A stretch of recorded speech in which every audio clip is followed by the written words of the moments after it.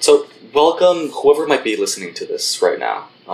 We are living very strange times, to say the least, and maybe one of our most common forms of entertainment might be in the audio variety, specifically podcasts. So, if you whether are listening to this for the first time or checking out the second episode, welcome. I want to extend a very warm welcome to you guys here, or whoever might be listening. Right now, we have a very special person to introduce. We have the Fine Arts Director at Holy Cross High School, Miss Louisette Sarita. She has various experience being a teacher, as well as in the world of fine arts and film, which is a huge contrast from the guest last week. We are going to have more of an artsy discussion, which, in my opinion, knowing myself that I avoid that sort of discussion, this is going to be very eye-opening and I'm going to enjoy this, if I'm going to be honest with you. So, without further ado, Miss Z, welcome.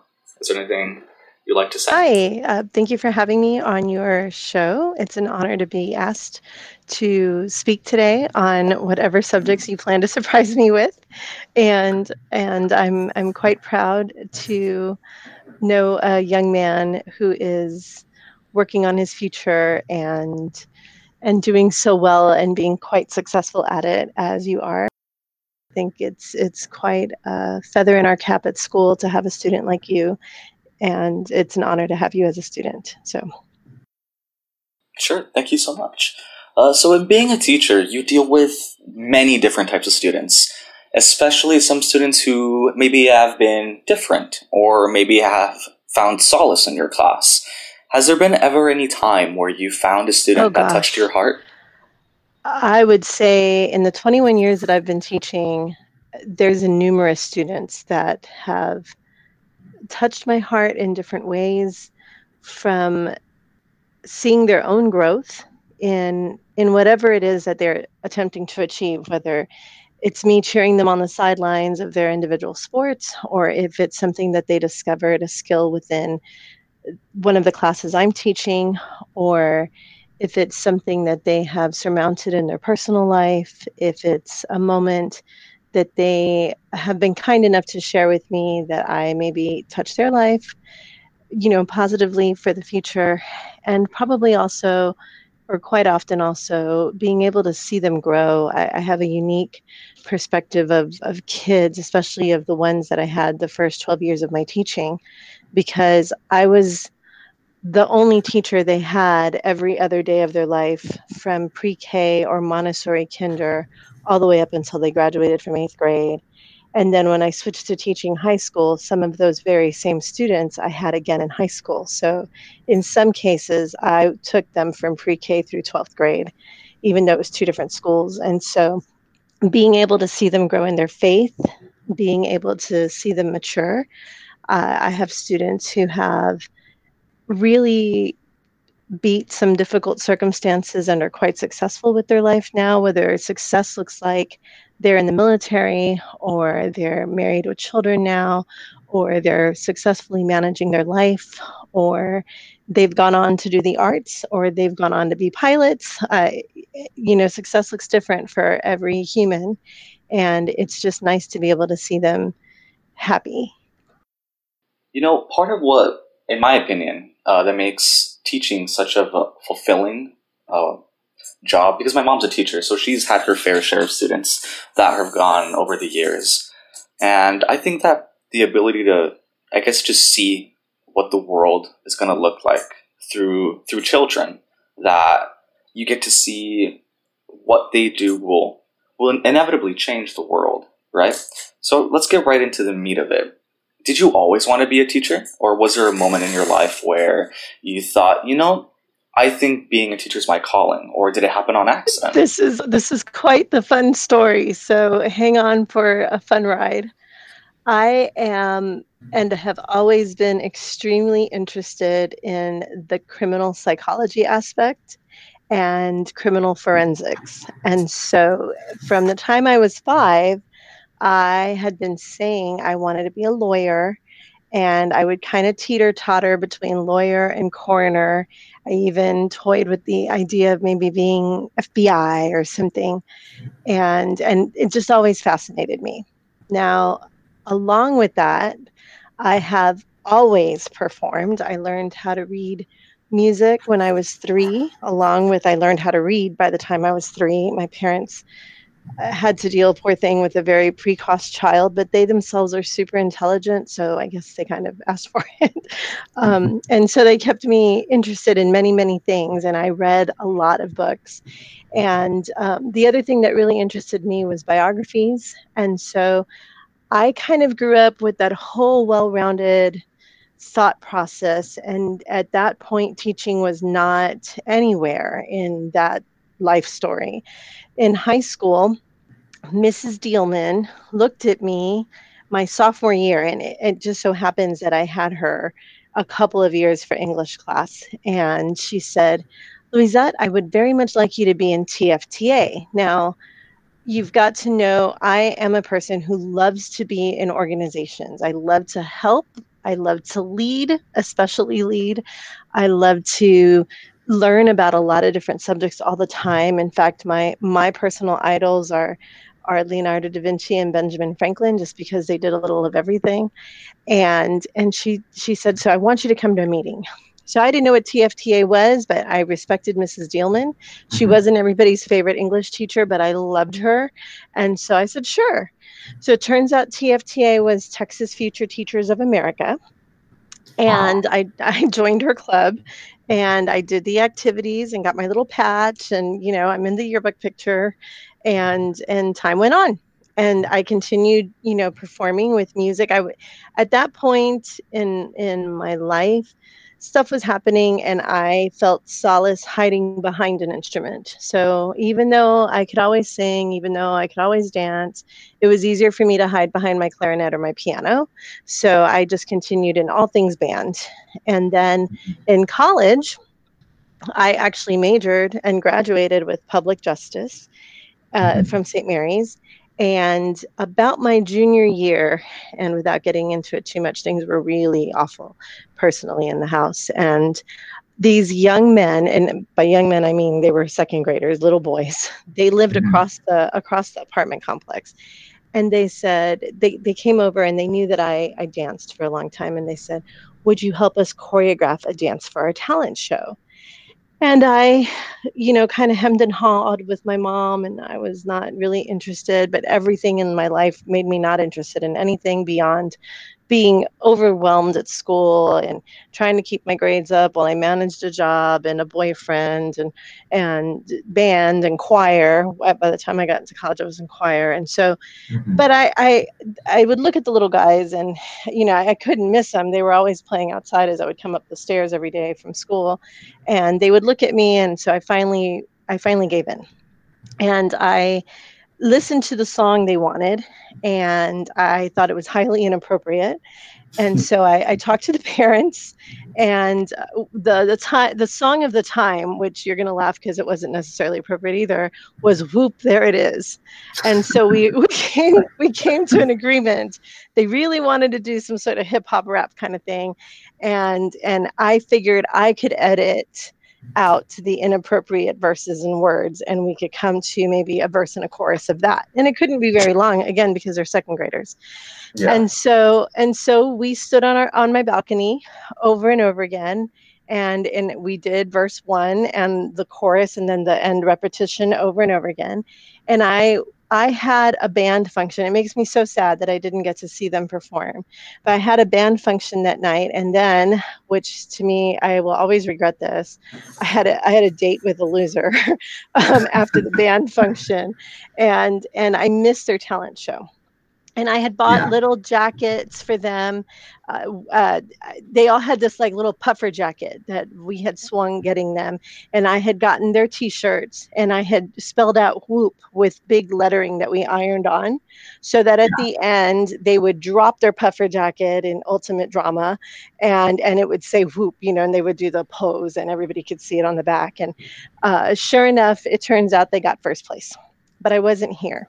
So when I came into the house, this little boy, the one who lived across from me, he was asleep on my couch waiting for me with a rose to thank me. Yeah. And so that kind of turned me on, if you will, to the thought that maybe I could pass on my performance knowledge. It had never occurred to me. Now, something I need to say before I go on to the next part is that St. Mary's, as soon as I got there, they selected me to be in the Emerging Leaders Program. And that was a truly beneficial program because of that, I became a student orientation assistant, and I also became a retreat leader. And in doing so, I had to tour adults. I had to do Freshman 101 and explain to parents as a junior. And mind you, I was 17, barely 17 when I started college. So here's this, barely 19-year-old explaining to parents, here's how you let go of your child, and here's how we're going to take care of them. And I'm putting freshman parents at ease who are twice my age, but being able to speak to people of different ages, of different backgrounds, taking them on tour around the campus, really kind of enhanced leadership skills maybe I knew I had because of the clubs I'd been in, but I really hadn't refined. And so the next thing I got involved in, like I mentioned, there was a dark time in my life, and I got heavily involved in campus ministry and, joining the retreats and becoming a leader. And eventually they got me to become a tutor at Westside Catholic, which unfortunately is no longer around. It was a small Catholic school, obviously on the West Side. And the kids that you met there had really been through it. And I'm going to cry again. There was this little first grader who told me, Miss, I wish my mommy could be with me every night. And I said, where's your mommy? And he said, well, she gets all painted up and she goes and visits all the men. And my heart just broke. I think I thought of him and I cried for days. Talked to my mom about it, talked to the counselors about it and at school, and they did something. I don't know what they did. I know that he made it to second grade, and that was super positive for me. This kid is probably, if he was 7 at the time, we're talking 21 years ago. So he's 28 now, and I hope he's doing well, but that was definitely an eye opener for me, because even though, things were rough, it was to me, and it's always about faith for me, God was really trying to teach me a lesson. It shows perspective. There really is a lot of people who are having to deal with their own sorrows, and they live through it and put a smile on their face, and so my mom started asking me to stay behind and get my teacher certification. And here we go with one of my biggest regrets. So I was in ROTC at the time at St. Mary's, and my senior year, I made the rather dumb decision to drop out. I was desperate to get out of the situation that we were in at home. And so instead of staying with additional schooling, I mean, I did, right? I graduated, but instead of taking on even more credits, I decided to go to work. And so I chose not to get my teaching certification. And I wasn't going to be a teacher anyway, so what did it matter, right? And I went into the first job I found, which was working with a law firm here. I was a legal secretary. And then I took on a night job, and I would process checks all night. So I worked from 6 p.m. to 6 a.m. and then from 8 to 3 at the law firm. And then I would come home, sleep for an hour, shower, eat a dinner, and go back to work. How did you balance this hectic schedule? And I didn't, because I passed out at the second job from exhaustion. And since that was a temporary job, they had the conversation with me that I probably couldn't continue after that week. And then I applied with the county, and I became a juvenile detention officer. Wow. And I was a juvenile detention officer for 4 years. I progressed to become a JDO2, which is there's only 2 levels, and so that was the higher one. Short of that, I could have either become a probation officer or like administration, but administration in detention, that's something that you're a lifer there, if you will. You're going to be there for 40, 50 years.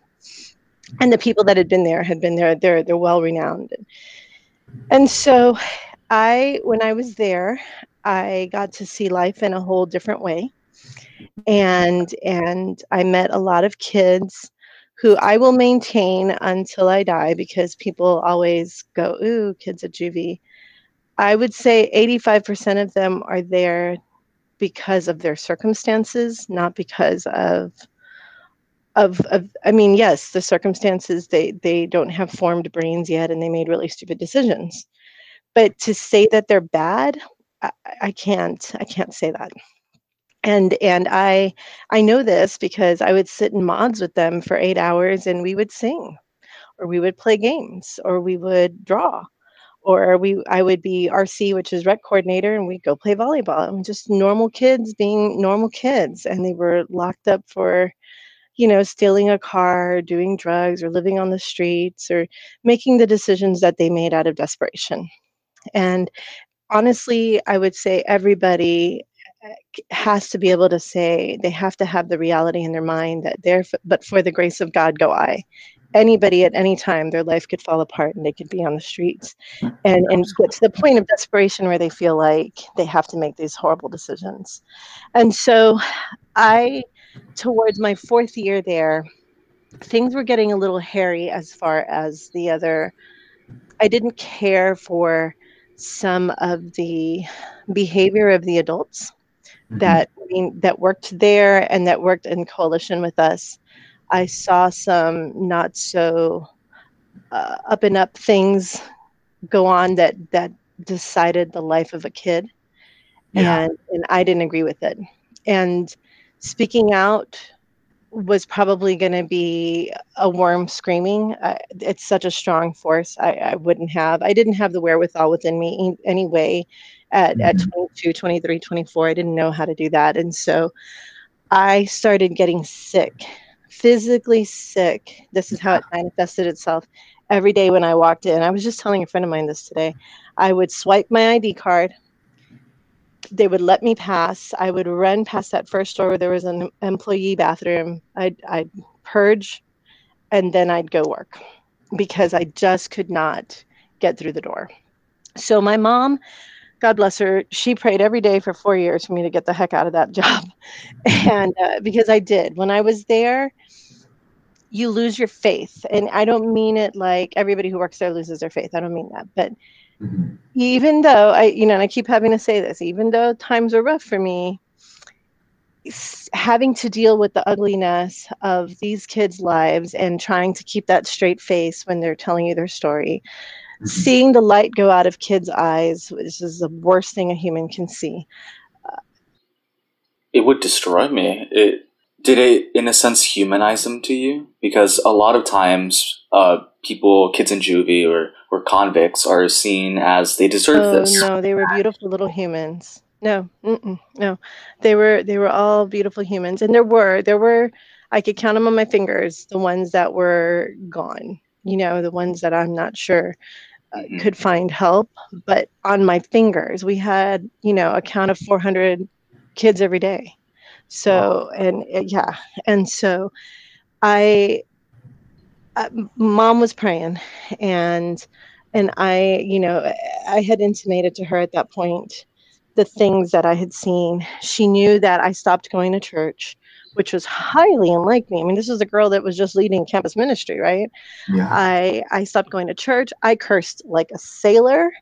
I drank every night. It was bad, but this was the life you lead when you have to deal with that ugliness, because you got to put it away and deal with it the next day.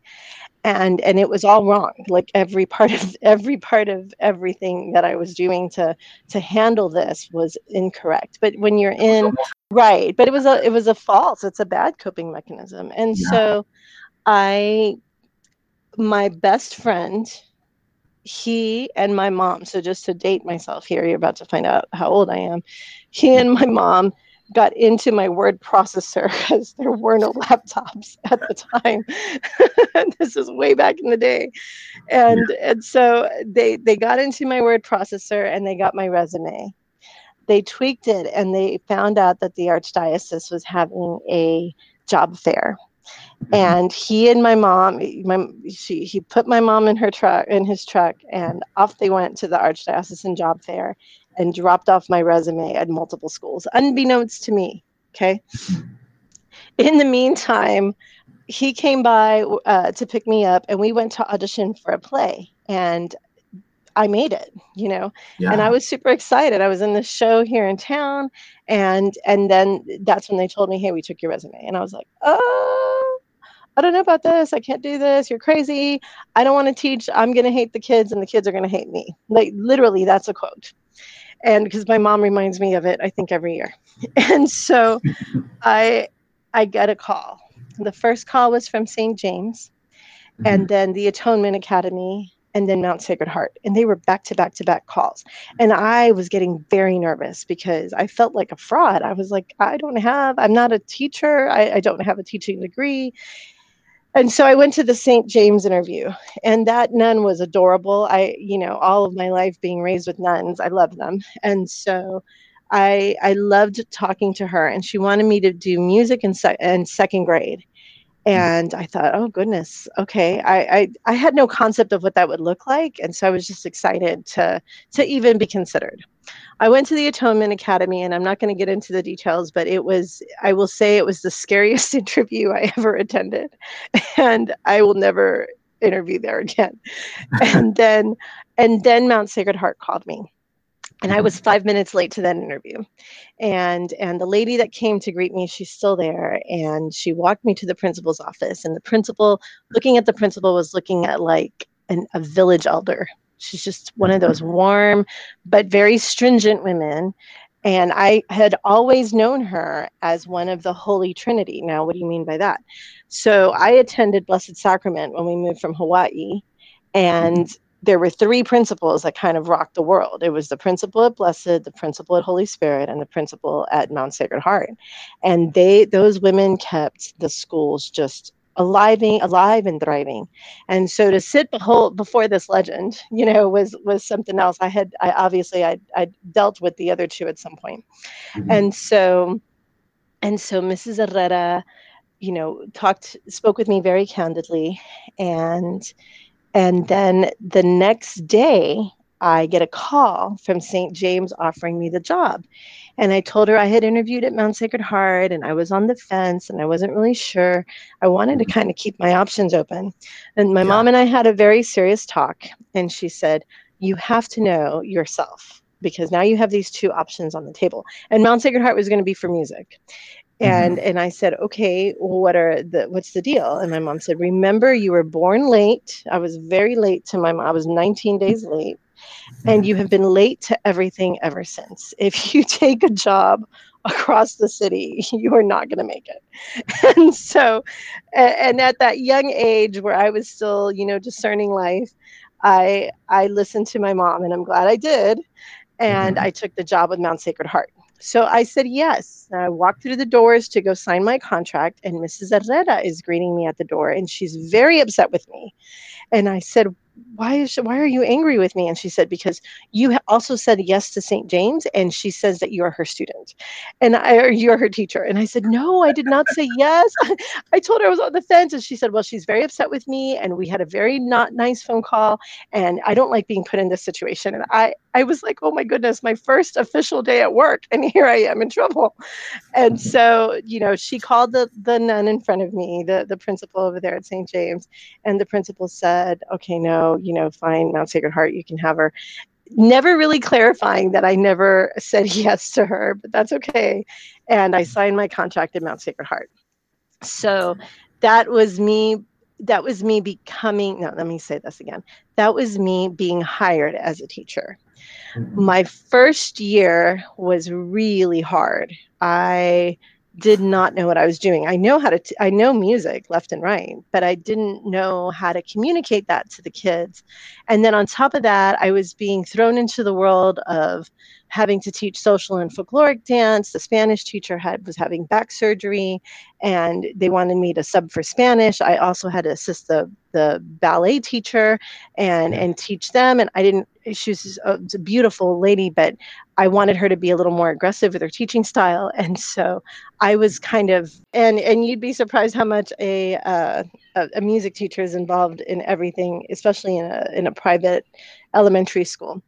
And so I felt kind of pulled in all directions, but what did me in was my second week of having kindergarten. They didn't let me have kindergarten right away. It was a couple of weeks into school, but my second week of having kindergarten, this little girl, my mom is still good friends with her grandma, and I've seen the little girl, who's a grown woman now, several times. And the kids were screaming and dancing. I got them overly excited with a song that I was teaching them. I didn't know how to control them. And she comes up to me and she's patting me. Well, she can only reach my rear end, right? She can only reach my butt. And she's patting, and I'm very annoyed because I don't like people in my bubble. And so I just stop her and I'm like, "What, Marisa, what?" And she goes, "I can't sing the song you're teaching. I can't sing." And then she does this spin and she breaks out into the splits. And just as dramatic as I could have ever asked for, she lifts up her hand and she says, "But I can dance," and broke out into like these hysterics. Like I started laughing and crying, and I stepped out of the door of kindergarten and I was in this like fall apart mode. And Mrs. Herrera, thank God her office was right across the hall. She looked at me and she said, first time seriously with kindergarten?" And I said, "Yes." And she goes, "You've done enough today, Miss Zurita. Go home." And so I thought, oh my God. I went home and I was like, I've been fired because of a kindergarten class. Like I was flipping out. So I came in sheepishly the next day and everything went as normal. And I did have some failures, but I would say it was the end of my second year that I really became a teacher. And that's kind of the story of how I became a teacher. Someone needs to buy the movie rights right now. Rights. I think every first year teacher would appreciate the stories of my first year. I every time I meet a first year teacher, I'm like, let me sit you down and tell you it's okay to. That blew my mind. I honestly never would assume that being a teacher took so much tenacity. I mean, obviously, a lot of kids can be very hard-headed, but me being a kid, I never realized how hard-headed we are, and I just have to admire your patience. In all honesty, it's not. I don't think it's a hard-headedness. Yes, of course, right? Everybody is hard-headed and something about a subject, whatever. I think or what I've discovered is, and I haven't discovered it for everybody, but I and those are the ones that kind of stick with you, but I think it's a matter of learning how to find people, reach people where they are. Mm-hmm. And if you're able to reach any human being where they are and start where they are, then you're going to get them where you need them to be or where you expect them to be. And I think that's a big secret of the world of education. You can't just walk into a room. My mom has this example that she uses all the time when she was, I don't know if she was in high school or college, but the teacher walks in and says, "You see the textbook, the A is for the textbook, the B is for me, and everyone else in here will get a C or below." And I just think that's backwards. You have to okay, so one of my absolute teaching theories is I will never set the bar at a standard. I will always set the bar way above the standard, and I'm going to expect the kids to exceed that standard. And without failure, since I decided that, the kids have always exceeded the standard. Always. I've never met a kid that falls short that really wants to. Of course, there have been some kids who are just not interested in school, period. Yeah. But in my programs, I've been blessed with just the awesomest kids who see that I want the best for them. I don't want them to, of course, it's a feather in your cap if someone goes on to do what you do. But I'm not interested in creating every kid to become a filmmaker, a theater teacher in theater or in music or anything. I just want them to be the best them. And it has happened every time. Once you set the bar for them to exceed the standard, they never let you down. That's incredible. Honestly, because we hear so many stories of, oh, I had this horrible teacher in high school who made me absolutely hate the subject. And you always tend to forget that for every bad teacher, there could be 2, 3, 4, 5 great teachers who make you love and absolutely love the subject. And in your case, you love music, arts, theater. Has there ever been any, I guess, influence growing up that made you love music? Any favorite band? Anything that captivated you and wanted to pursue it? Okay. Wow, that's a long question. I'm going to try to shorten it. So my parents both played instruments. My aunt sang that she was a national anthem performer for the Houston Astros. And my uncle is a big salsa trombone player in Houston. Not that my family's from Houston, but for some reason they relocated. My dad's from Brooklyn, so all of them are from Brooklyn. And his family's from Ecuador. My mom's from Puerto Rico, and her family's kind of split. And so, music's just kind of, it's a given. It's funny because in my family, what I do is nothing special. Everybody plays an instrument, everybody reads music, everybody has a degree, everybody is either a teacher, a social worker, a registered nurse, or a doctor. So in my family, it's kind of like, oh, okay, congratulations, let's move on. And so luckily, I was grown up in the world of records. Or I was growing up around the time of records, and so we had record players, and my mom would jam out to her music, and I would get up and get to dance with her. My dad would jam out to his music, and they are very different, and I would jam with him. And so he very much brought in the rock, heavy rock, and jazz into my world. My mom very much brought in like the easy listening, the classical, and of course the Hispanic salsa influence. And so I really gained this wide knowledge of music. And it wasn't necessarily an influence, it was just kind of a given. This is part of what you do as a well-rounded human being. And I just kind of loved it. When I was 5, I had a beautiful music teacher. Her name was Catherine Johnson. I always hope I'll find her. I know she moved to Oklahoma, but we were in Hawaii at the time. And in Hawaii, it's also very much an intricate part of being a student, or at least it was in the 80s. Every May 1st, there was a huge performance called May Day, and every student had to participate in a dance. And I'm talking across the island of Hawaii, at least at the time. Every Christmas, we had this massive Christmas concert, and I guess what you would call the AT&T Center here, but whatever it was over there, I couldn't tell you the name. And I also belonged to Keiki Music Choir, but in addition to that, I was in a slew of dance, but I was also in karate class. My parents just kept me super involved, and then I was in a reading program that I always think back to it and go, God, doggone it, like, what's the deal? Back then, you would read 500 books or 1,000 books for multiple sclerosis, and they would give you a trip to get a free ice cream or a free dinner or something. When I was aged out of it and I moved to Texas, I found out that top winners, which would have been me in some of the years, they got full rides to college. They got computers. I was like, wait, how come we didn't have those mega prizes back then? You must have gotten the short end of the stick. Yeah, that's okay. And then with Miss Johnson, I took piano. She also helped me audition for a Broadway play. And I, with Keiki Music Choir, I performed around the islands, and it's just fun. Performing is just fun, it's an outlet to bring joy to other people. And so then in band in high school, I loved doing jazz band. I was the only girl for 4 years in jazz band in high school, and I was the only girl for 4 years in jazz band in college. So that was an interesting situation, but I loved it. It was always fun if you were playing at a function and people would get up and dance. and you as a musician, even if you were young, you inspired these people to dance, and that was always a blessing.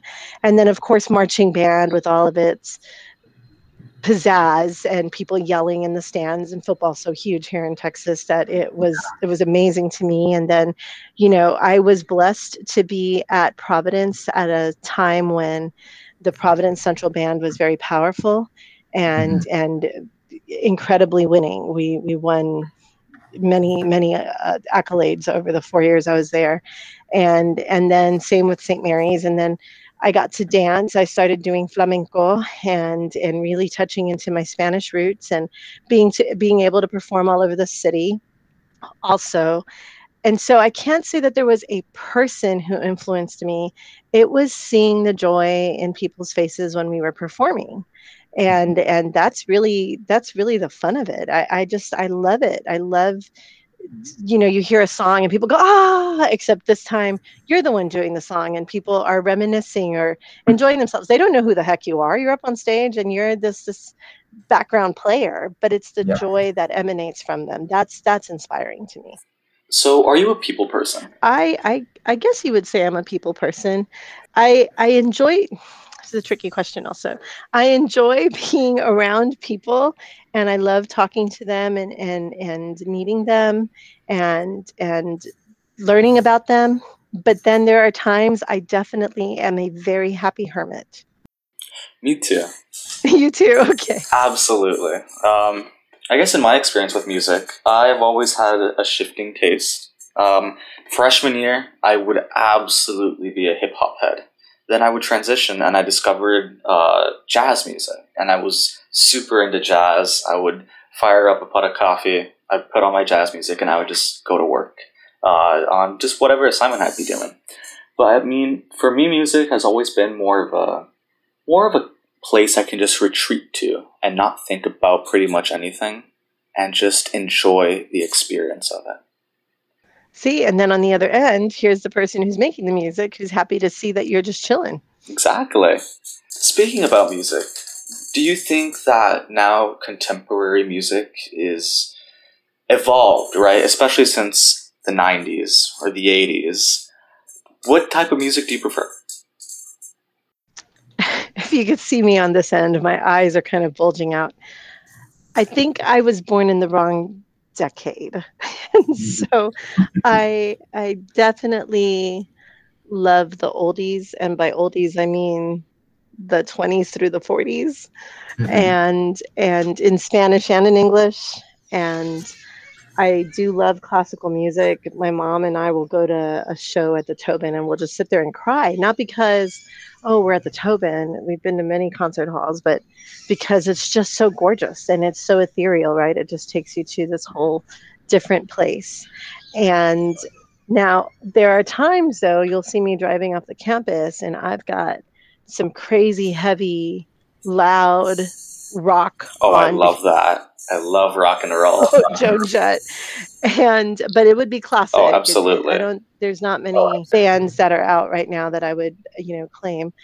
I have never been a person to listen to the pop music of the time, which is odd. So with the exceptions of, I would call them the megas, right? The ones that have lasted forever. So Elton John and Billy Joel, Michael Jackson, Prince, Madonna, Whitney Houston. I would say with the exception of those people that continue to last and remain, even though in some cases they've met their maker. I never really jammed out to what my friends were listening to.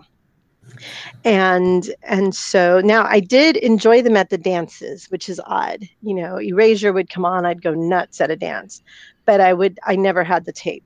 I didn't have actually the tape until it became a CD, and I bought it about 10 years after they were popular. And so it's kind of almost a retro thing. So what do I listen to now? If I'm not listening to the news, I'm on NPR. I'm a news junkie. I'm listening to classical or something I can sing to because I need to keep my chops up, right? Even though this pandemic has really kind of made us all a little Elmer fetish and that we're not using our pipes as much. I'm slamming to some rock and roll. That's me. I relate to that so much. I would give up almost anything to go see Nirvana play live. I would love to go see AC/DC in their prime, or Metallica. Yes, or Metallica's phenomenal Kiss. And then there's some musicians that I don't think I realized how brilliant and phenomenal they were until I was older. I always liked them, but I didn't really go bananas over the intricacies of their music. And the three I can think of off the top of my head, and I'm sure people will criticize me for that, and I don't care, are Sting. I love absolutely. I love Sting. Oh gosh.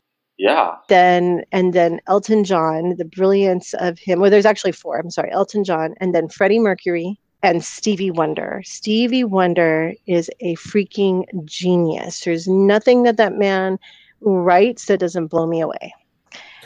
If I could add on to that list, I would probably add Kurt Cobain. Okay.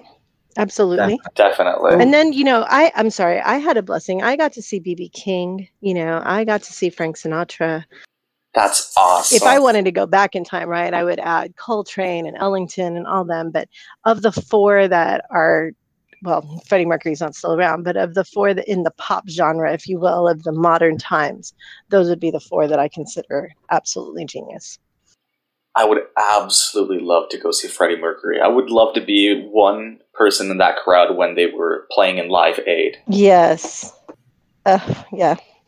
I lived through that. I lived through Live Aid and Farm Aid, and we, the birth of We Are the World and all that awesome collaboration that was taking place to love on our nation's people.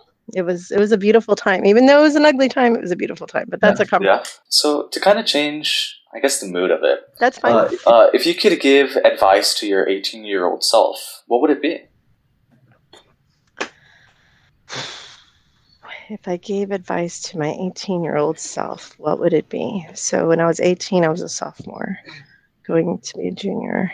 What would it be? It would probably be multiple. Keep the faith. Don't lose sight of your faith. That's a big one. Have faith in yourself, because I had none, and I mean no faith in myself. Learn how to network at a young age. I was terrified of, they would have these networking moments at St. Mary's, and I was terrified. I would just remain off the campus those days. I was that scared. Yeah. The bad will end and the good will come in beautiful ways. And continue to harvest all of your gifts. Polish them, all of them. Don't leave one behind. Keep going. Don't get desperate. Keep going. And yeah, it kind of all goes back to keeping the faith, really. Yeah. Do you think the world right now, especially right now, we are in a constant state of turmoil? And just in general, to have a more optimistic outlook, what do you think should happen to impact the world? What would be, I guess, your tip to make the world a better place? Would it be to have more compassion with people, be more tolerant, or just educate yourself more on more issues so you can understand other people? What would you say? Yes to all three of those. I think they go incredibly hand in hand. I wish you could meet one of my favorite graduate professors, Dr. Alcindor. She would, and Dr. Sandra, Guzman also, they would both love this moment. Without education, and I don't mean necessarily a formal education where you're sitting in a desk or in front of a computer these days, right? I don't mean that, but without an education of learning about other people and who they are, and again, being able to take them where they're at and accept them where they're at, without being able to do that, the world's not going to move forward. We have to be able to be, to use your words, compassionate with each other and understand that everybody's not in the same place and everybody doesn't have to get to the same place, but we can walk the same road until they split and be at peace with that. And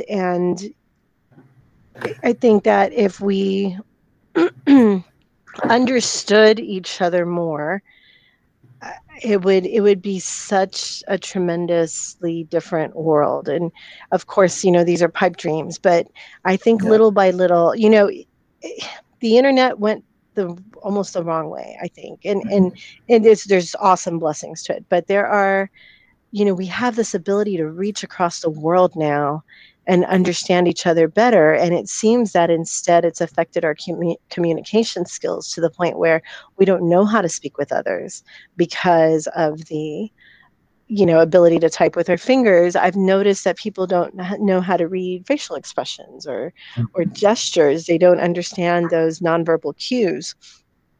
And that's such a huge part of understanding, but also accepting that I can't impose who I am on you. So Mr. Hurdle, who was my favorite high school teacher, God rest his soul, he said, he would always say, my rights end where your nose begins. And for us to always remember that, he wanted us to be strong girls, women of providence. And so I always think that it's not just, people always think that's a physical thing, right? Well, I can't cross the barrier of your nose because then I'm in your personal space. But that also applies to beliefs and social structures and how you choose to live. And it's one thing that, you want to help people, but it's another thing to say what you do is wrong. And of course, it's always this can go so many ways, Jason. I'm sorry, but of course, if someone's on the wrong path and they're going to end up hurting themselves or someone else, of course you need to steer them, guide them, do whatever you can, right? But if it's just something you don't agree with, well, then that's something you have to look inwards and say, why is it that bothers me internally so much? What is it about my life that I have such a hole that your way of living makes me so uncomfortable? And I think that if we could do that, and we could seek to understand people's histories, and not just their histories, but their traditional histories, their cultural histories. I think if we can reach out and do that and respect each other for who we are and where we came from, I think the world would be an incredibly different place. And everybody should do more arts and crafts and listen to music and perform. Always, always, always. They should have that. And I was going to say something random, but I have this firm belief. And this is why I'll never be president, I guess. But I think every young person should work in the service industry for 2 I years. agree. I think, yes, they should all work either food service or some type of service where they have to be humble and say yes, because when that happens, they will respect everybody who has chosen those industries to be their career. And again, they would appreciate everything more, I think. I know that doesn't really go with the question, but I had to put that in there because I absolutely agree with it. So, it's no secret, and I can personally attest to it.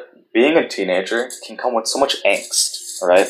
It can come with a time where you feel lost and honestly begin to doubt yourself. And I guess in my personal experience, and I've been very, very fortunate to have many role models where I can look up to and ask them for advice and, hey, you were my age once. What did you do? And I would be able to listen and learn. But a lot of people don't have this privilege. And if they do, they might be looking up to the wrong people.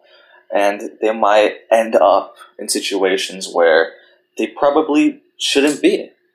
And I guess to this question, why I'm building up to this is, how important do you think is having a role model at a young age, and how does that affect one's development?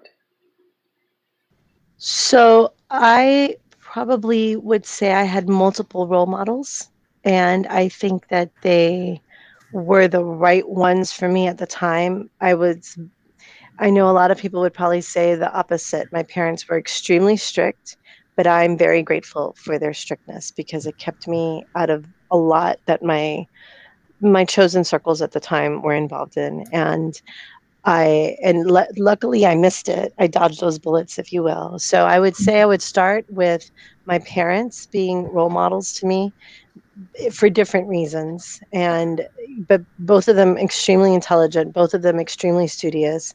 My mom extremely faithful, and always very nice. It drives me crazy sometimes how nice she is, and always very giving. And I try to be that way, but I unfortunately, however you might say it, got some of the cynicism from my dad, and for good or bad, though, for what it's worth, I it's something to admire in her. And so, but in addition to that, I really always looked up to my teachers. And because I looked up to my teachers, and that's not because of this podcast, this is the truth, I maintained a relationship with them. I was able to continue talking to them for the longest time. When I graduated from college, I could still go back to Blessed and see my teachers there. In high school, all the way till today. Now that I'm teaching as well in the Archdiocese, I still run up and I still call the music director at our church. I was her very first music class. So she was super young when she was teaching us, and I still call her maestra. When I text her, I'm like, maestra, and I have a question for her. And so having those teachers as role models were huge for me. Also, I was raised very much with the with the tribal heritage of speaking to your elders. And so when there was a question my mom could not answer for me, and there were some moments in my life where it happened, she would call some older people from church, and she would take me to their house. And if it wasn't the nun's house, right, because a lot of time it was the nun's house, but other time it was the elders of the church. And my mom would explain whatever it was that happened, teenage angst in several cases, and then they would sit and talk to me, and they would listen. And so having that habit instilled in me, even when I was changing jobs from Mount Sacred Heart, from going from elementary school to high school at St. Anthony, and switching from St. Anthony to Holy Cross, even doing that, I would post on my Facebook. Literally, it can be retraced. I would like to speak to my village elders. I need some older, wiser people to speak some truth into me, or some wisdom to me. And sure enough, these people that I have grown up respecting, whether through the church or through theater, now being a part of the theater community here in San Antonio, or through friends I've gathered, because I have always had friends of all ages. So, for example, a friend of ours from church just died, and he was 98. Uh, I was able to sit and speak with them, or Facebook with them, or give me a call and explain to me how lives change and how paths change. And without those role models there, I think I would have been confused or not consoled in my decisions. And I think that having that whole mess of role models, because I can't just say one, but having that whole slew of role models that I could interchange when necessary in my life was absolutely a guiding force in everything that's gone right. And I guess to kind of wrap things up, here's a little fun question. If you could have a dinner party and you were allowed to invite 3 guests of honor, it doesn't matter. They could be fictional, real, dead, alive, imaginary. Who would they be? A dinner party with 3 guests. Yes. Okay, so I'm going to take out all the people that are on the earth with me, because that would be too easy. So without question, Leonardo da Vinci. He would have to be at the table with me, absolutely. I think I'm torn between Mary Shelley and Nellie Bly, only because they were women who did so much for women through their audacity to write. And Nellie Bly, if you're not familiar with her, she was a reporter who went undercover into the asylums and exposed them. She was a audacious newspaper reporter woman, and to fight that male world is just something really impressive to me. If I couldn't get them to, I would look for one of the Iron-Jawed Angels, which are the suffragettes. And then the third person, so those women, not that they're interchangeable, but they're important. And the third person, who, gosh, it's such a tear. Oh gosh, yeah. If I could go fictional, it would absolutely be Sherlock Holmes. If I were not fictional, again, I live in that 1800s era, so Edgar Allan Poe, and if Oh, that'd be not, an interesting one. oh yes, and if not a world leader, I feel like, I think that people always say, well, what about the saints? You know, I know everybody says Jesus, and I just feel like, and however corny this may sound to you, I feel like I talk to him all the time. So, and I argue with him all the time. A religious leader of the past, it would be St. Paul. Just the Mhm. brilliance of his writings are incredible to me, and the fact that he wrote these letters, and I'm a lector at church, and when I get to read his letters, when it happens that it's a reading from the letter of St. Paul to the whatevers, right? Colossians, Romans, Ephesians. I feel like I'm sitting in the prison with him, reading that letter, writing that letter with him, and him trying to reach out to people to think about, to rethink their thoughts and to be more peaceful with their actions. And oh man, I would love a moment to sit in that prison with him and just say, how come? Like, how are you in these awful circumstances? And it's cool with you to write this right now, you know? And so those would be probably the tops. Of course, everybody, the popular ones, God bless them, and they rock. Martin Luther King and Sam Cooke and Mandela and all of them. They're fabulous, of course. Who wouldn't be blessed? But I think those would be never ending conversations with the ones that I mentioned. And I know those weren't three, but you never get a straight answer out of me. I'm all for it. It's fascinating, honestly. I absolutely love this interview. So it's about that time where we start to wrap things up.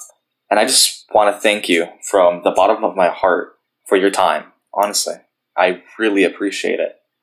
And everything mentioned here, I am absolutely sure that at least someone will pick up on something, and maybe that something will linger on in their head and maybe influence them and maybe do something for the best. And honestly, I truly believe that fine arts are I think they're necessary. I think people need to find solace in them, because I found solace in them, and I couldn't imagine my life without them. At a time when the world turned to everything fine arts, because that's the only thing they could enjoy through their computers or their TV, I hope that people realize what an incredible necessity it is to be able to appreciate the art that's created and the art that exists in the world. Just the geometry of a rock, the beautiful geometric patterns of a rock, and the formations that birds make, and that trees have in their leaves, and the colors that birds have in their feathers, and even just the birds everybody ignores. If you really look at those blackbirds that everybody hates, their colors on their feathers, they reflect this blue that's just beautiful. And so I don't know that I could live, eat, or breathe if any of the fine arts were permanently erased from the planet. It's so intricately within me that I don't know I would exist. I feel like I would just kind of go poof, like a puffball, into non-existence if things of beauty like music and art and crafts, doing crafts, that takes your brain off of so many things for so long, and you just enjoy making things for others or to beautify your home. And I don't know what I would do without them. And I hope that everybody, number one, finds something that they can do, whether it's really go and be able to enjoy a walk through a museum and really appreciate the art with them that they're seeing, or whether it's actually creating a piece of art, whatever it is, writing a poem, writing a haiku, drawing lines and putting them together, having the best stick figures on the planet, whatever it is. I hope everybody finds at least one artistic outlet. And I hope everybody finds the time to appreciate the art that is constantly all around them.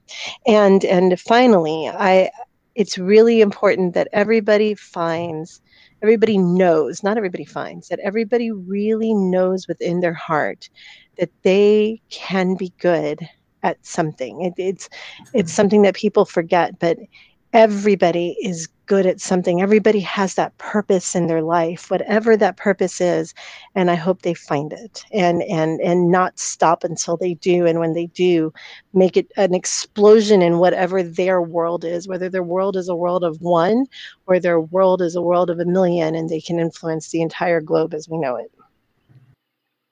That was very poetic, and I hope these words resonate within people because they're life-changing. And honestly, the world could use a bit of life-changing right now. So, that was our interview with Miss Luisette Zurita, the Fine Arts Director at Holy Cross High School. We thank her eternally for her time, her efforts, and her absolutely captivating stories. Thank you to whoever might be listening to this, and we will see you the next time. Goodbye.